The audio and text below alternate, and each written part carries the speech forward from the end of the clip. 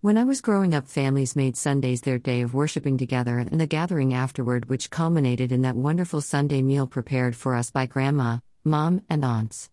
Our families helped found the local churches, and their children were born and raised in the same churches where other family members had met, got married, christened their children, and sadly, where we held funeral services for those who passed on. Yes, life changes. Recently, our family suffered a loss as great as the loss of any loved one or longtime friend or colleague.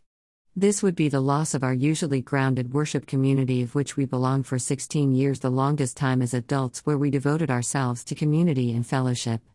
And, yes, our life was changing again. No one is without sin, and our church repeatedly told us this.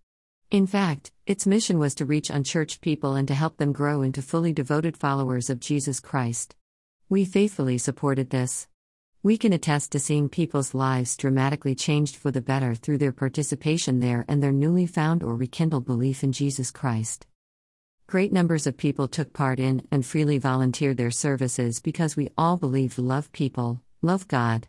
Truly, we had been active participants in community life classes, the arts and worship teams, its missions program, and the children's ministry by either coaching sports or volunteering in the week-long summer programs for our children. This biblical community was ingrained in our lives as much as that local church was where we grew up. Our worship community was our extended family.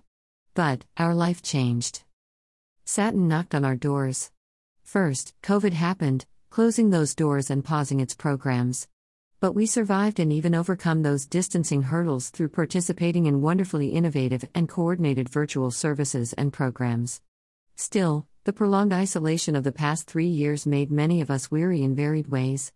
Accompanying the social distancing constraints and possible health issues were also the political, economic, social, and emotional challenges that some coped with better than others. All of these were in addition to various stressors that come along with just doing life.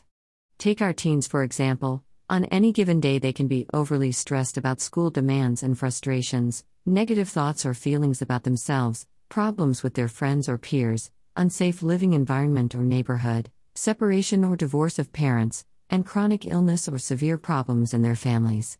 The same can be said about adults and disruptions to their daily activities, or the presence of heightened relationship stressors that may have been tolerable before the pandemic, but their stressors during the pandemic became too much for them, and their lives were changed for better or worse. And, I guess, I'm saying indirectly that our worship community was also adversely affected by these same or similar stressors.